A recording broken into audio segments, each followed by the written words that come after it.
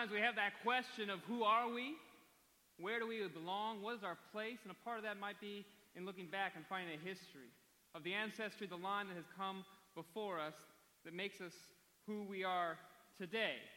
Now here's a little trivia you may not have known. In the days of Jesus, they didn't have Ancestry.com. So what did they do? Well, fortunately, in the case of Jesus, we have Matthew chapter 1. Maybe for some people not the most exciting of chapters. In Matthew chapter 1, we have this list of the ancestry of Jesus Christ. A listing of leaf after leaf of the family tree, giving a snapshot as to who Jesus was through that ancestral lineage. But Matthew recorded these details, not in order that Jesus would know his history, but rather that the Israelite people and others would be able to answer the more personal questions about who they are and where they belong, as an anchor of the truth that delivers real hope. So here's what I want us to do for this morning is let's take a moment to try to put ourselves into the mindset, into the place of those people who would have been Matthew's first audience, the intended people he first wrote it to. You see, this is what we know. They indeed were a people who celebrated life with all of its joys. But they also experienced daily how death corrupted their lives and their history. See, their lives were filled with love from others and for others, with family and friends and neighbors all around. And yet, surrounded by so many people, they also knew loneliness. A sort of loneliness not explained away by the abundance of people or by the busyness of activity. Can we connect with these people at all? They had wonderful memories, happy memories, amazing memories that they treasured and smiled as they recalled them and as they shared them with others.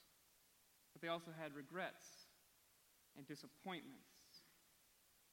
Now, they found the simple joys in each day, such as a friendly smile or a new discovery, a successful achievement. But they also felt the pressures of daily responsibilities that overwhelmed and often burdened. Is it a stretch in any way to see ourselves in these people at all? Sorrow from loved ones taken sooner than they would have liked.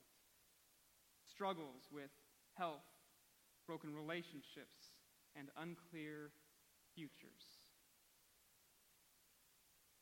See, here's what we know also, is that they had a sure and a certain hope. See, there were songs and there were prophecies and there were scriptures that told of a time when things would be different. Remember mighty David, these things would say? That shepherd boy that God raised to slay that giant oppressor Goliath. Oh yes, mighty David. The one whom God anointed to be king over all of his people. Yes, he was a good and mighty king. And remember how God promised David that a son from his royal line would build a house for God's name. Yep, David's son King Solomon built that first glorious temple. Yeah, but remember how God said he would establish the throne of David through his family tree, a messianic kingship that would reign over all of God's people with peace forever, a peace like no one has ever seen before or experienced or can even begin to fathom or understand in this moment. You see, there were songs and prophecies, and scriptures that said, remember Abraham. Oh yes, Father Abraham, the father of all Israel. How God took him aside and promised him that he would give him a son. And that in the miracle in Abraham and Sarah's old age, God gave them a son named Isaac. But God promised not only to give them a son, but to make him into a great nation, with descendants that would number like the stars in the heavens. And God did just that. A nation born out of a son of promise. But God promised Abraham that this promise was not just about his family tree, but that all of the families of all of the earth would be blessed through this promise. You see, there was a sure and a certain hope that God would intervene in the lives of his people. That God would break into shattered lives and troubled times to usher in a different sort of life and salvation. And so Matthew opens up his gospel by saying this in the book of that this is the book of the genealogy of Jesus the Christ, the Messiah, the Anointed One, the son of David and the son of Abraham. You see, this is not just some family tree, but rather a declaration of the inbreaking of the reign of peace and salvation promised through the throne of David. This is the inbreaking of the promise by which all families of the earth would be blessed. Not only sometime in the future, but here and now. God has come near with his anointed one, with his agent of salvation.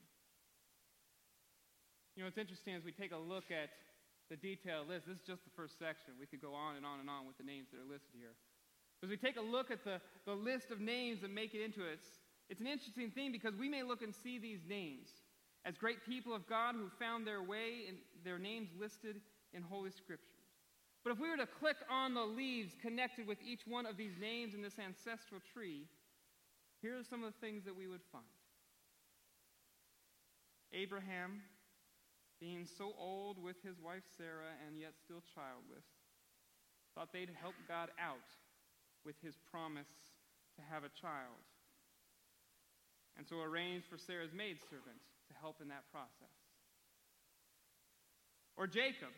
Well, Jacob, he took advantage of his older brother in a moment of weakness to steal his very birthright and all that went with it.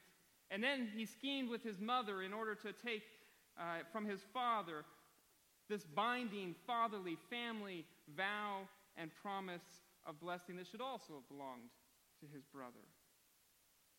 No wonder that he fled for his life to a foreign land. Or what about Judah and his brothers that's listed up there? These would be the brothers of Joseph with his Technicolor dream coat. The brothers who schemed out of jealousy and plotted to kill Joseph and to take his life. Now there was one brother who tried to convince them not to do so and to save Joseph. That wasn't Judah, though. No, while that brother was off trying to come up with a way to save Joseph, Judah said, you know what, why should we not benefit from all this? Let's not kill him. Let's sell him into slavery. And convinced his brothers to do just that. And then we see that Judah had a son with Tamar, which doesn't seem out of the ordinary until you uncover that Tamar was the wife of Judah's dead son. And so we see that as we click on these leaves, that it's more and more becomes like 90s soap operas or the tragic reality shows of today, putting on full display the brokenness in people's lives and the dysfunction of their families. But God writes a new story, and he ties them in this story into his family through the promise and the person of Jesus Christ. You see, it's to echo what we heard a couple weeks ago as we heard about Rahab, who's also in this list. Right? Rahab, who was a foreigner and a prostitute, yet by God's grace and his design was brought into the people and the promise of God and given salvation. And Pastor Niebling directed us to see that even more than that, her name was listed here too in Matthew chapter 1, tied forever to the family tree of Jesus. You know, it made me think of another commercial I've seen for Ancestry.com. As a man wrestles with the fact that he says, you know, my whole life, we always knew that we were German. And then he begins to dig around and he finds out there's no German heritage in their family background. But he's mostly Scottish. And so he said, I traded in my lederhosen for a kilt. I don't know the intimate details, either in the joys or the sorrows of your life. I don't know the history and the leaves of your family tree. But here's what we hear from God today. It is as if he writes our own ancestry surprise-ending story. It's as if we were to go through all of our life, and if we were to do so with honesty, that it strips away all of the photo effects and enhancements we like to use in the public display of life that we give to everyone on social media, and instead dealt with the realities of our life, our experiences, our personal traits, our relationships.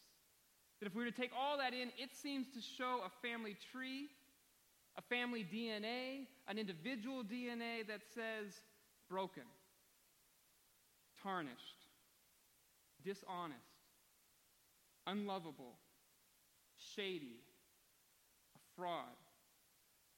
It says things like selfish, a disappointment, immoral, unloving, damaged, cheap, cruel, inadequate, worn out, without hope. But God has come along, and by blood shed on another tree, has rewritten a story. In the tree of the cross where Jesus died for all of our sins to take on all of those things, he himself changes our family and our individual DNA and our history to make the cross our family tree. Where in exchange for all of those things, all of the sin, all of the brokenness, we are made to be the children of a living God. Loved is what he calls us. Precious is what he says. Redeemed.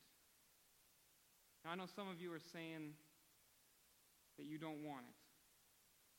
And some of you are thinking that you don't need it. And some of you believe that you can't have it because you don't deserve it or you can't live up to it. But here's what Jesus says to each and every one of us. He says, welcome to the family. You have a place.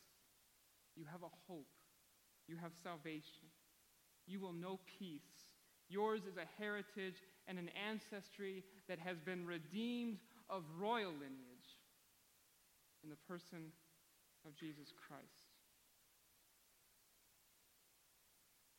Jesus is the promised one who comes to help the helpless and to save the sinners, in whom the church rejoices and gives thanks and praise.